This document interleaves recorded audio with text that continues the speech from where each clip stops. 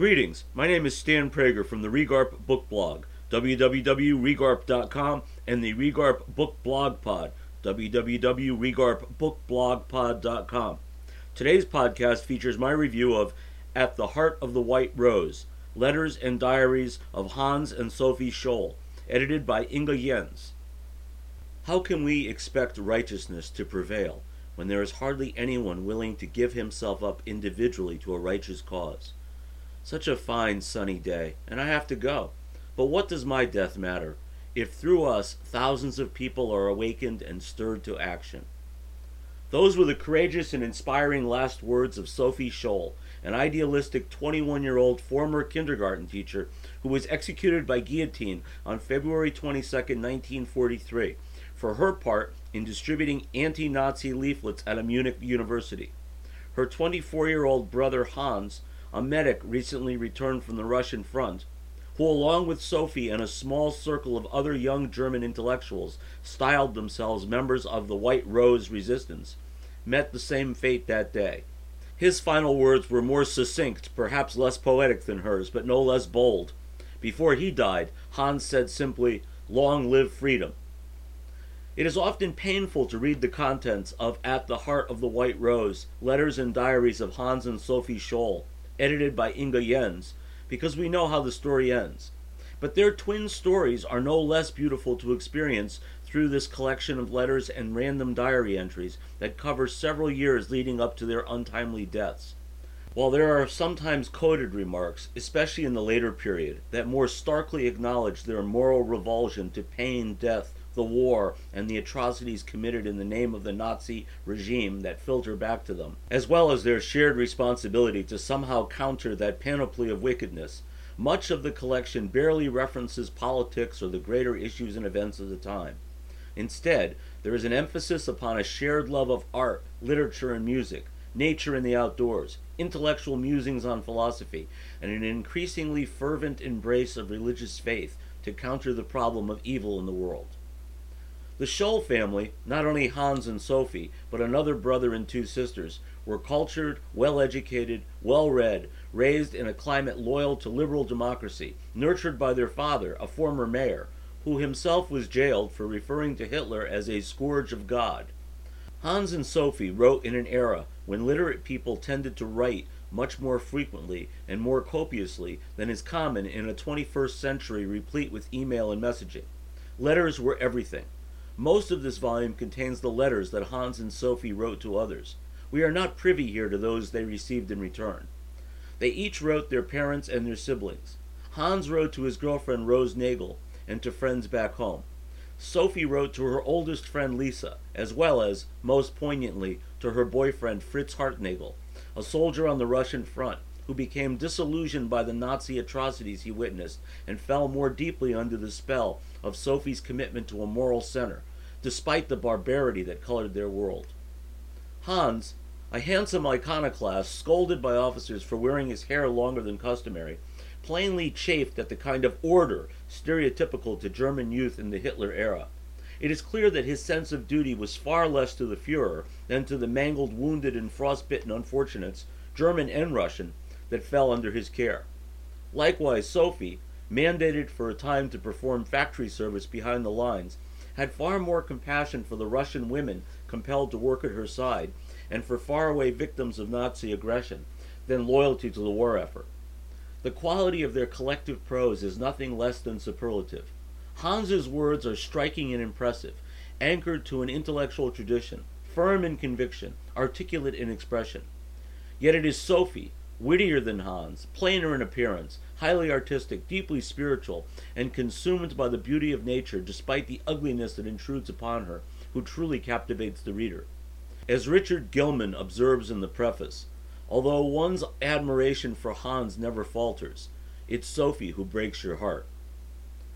There is much more that could be said about Hans and Sophie, but the primary duty of the reviewer should be to let their own voices be heard. Here's one from Hans in a letter to Rose Nagel, August 12, 1941. I'm not dejected and distracted at heart, truly not. On the contrary, I can see positive values in the midst of a world of brutal negation. As for a world of illusion, I don't give a damn for it. None of this implies a morose attitude towards others. Far from it. I try to see them as they are and make an equable impression on them, and I don't shrink from the vilest stench or the muddiest color. They exist. Shadows exist for the sake of light, but light takes precedence. And here's one from Sophie, in a letter to her friend Lisa, October 10th, 1942. Now I'm delighting once more in the last rays of the sun, and marveling at the incredible beauty of all that wasn't created by man. The red dahlias beside the white garden gate, the tall, solemn fir trees, the tremulous, gold-draped birches whose gleaming trunks stand out against all the green and russet foliage, and the golden sunshine that intensifies the colors of each individual object, unlike the blazing summer sun, which overpowers anything else that tries to stir. It's all so wonderfully beautiful here that I have no idea what kind of emotion my speechless heart should develop for it, because it's too immature to take pure pleasure in it. It merely marvels and contents itself with wonder and enchantment. Isn't it mysterious and frightening, too, when one doesn't know the reason, that everything should be so beautiful in spite of the terrible things that are happening? My sheer delight in all things beautiful has been invaded by an inkling of the Creator. That's why man alone can be ugly, because he has the free will to disassociate himself from this song of praise. Nowadays, one is often tempted to believe that he'll drown the song with gunfire and curses and blasphemy, but it dawned on me last spring that he can't, and I'll try to take the winning side. Here's another from Hans in a letter to his parents, March 18th, 1942.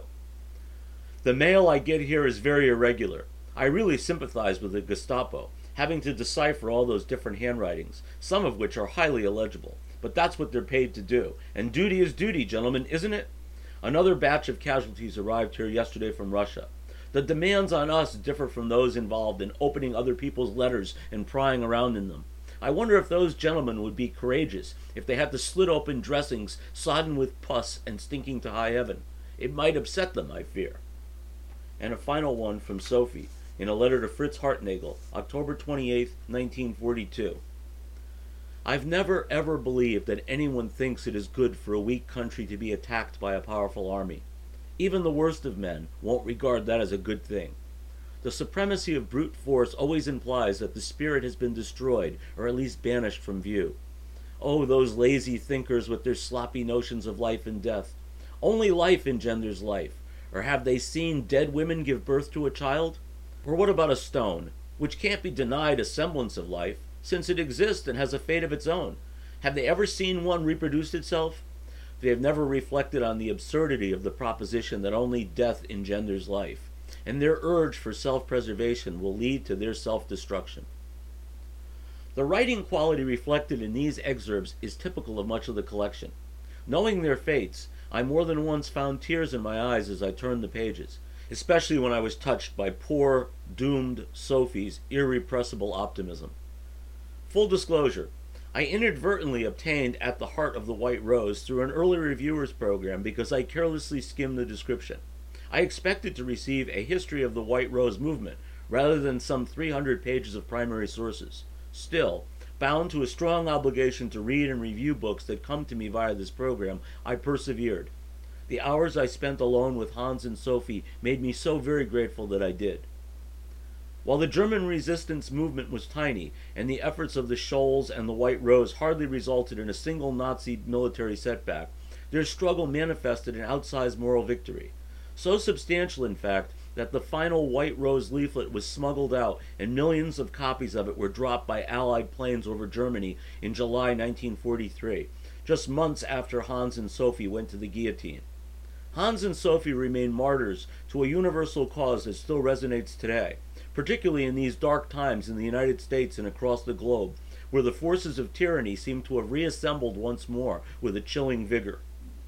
Hans and Sophie were betrayed while distributing White Rose leaflets by a janitor at the university, an act that sent them to their deaths. I know nothing of this janitor in real life, but I can't help imagining him much like some miserable, disaffected, middle-aged fellow standing in the back of a populist rally here, wearing a red MAGA cap, casting hate and suspicion at those who are not like him, whom he holds responsible for his every failure. One passage from the leaflet that cost Hans and Sophie their lives proclaimed the critical importance of the principles of freedom of speech, freedom of religion, and protection of the individual citizen from the arbitrary action of criminal dictator states. In honor of Hans and Sophie Scholl, let's make certain their sacrifice and those principles are never forgotten, especially today. Thank you for joining me for today's podcast. I encourage you to download and share it in your network. Many more reviews on an eclectic array of fiction and nonfiction books are available at www.regarp.com and www.regarpbookblogpod.com. Have a great day.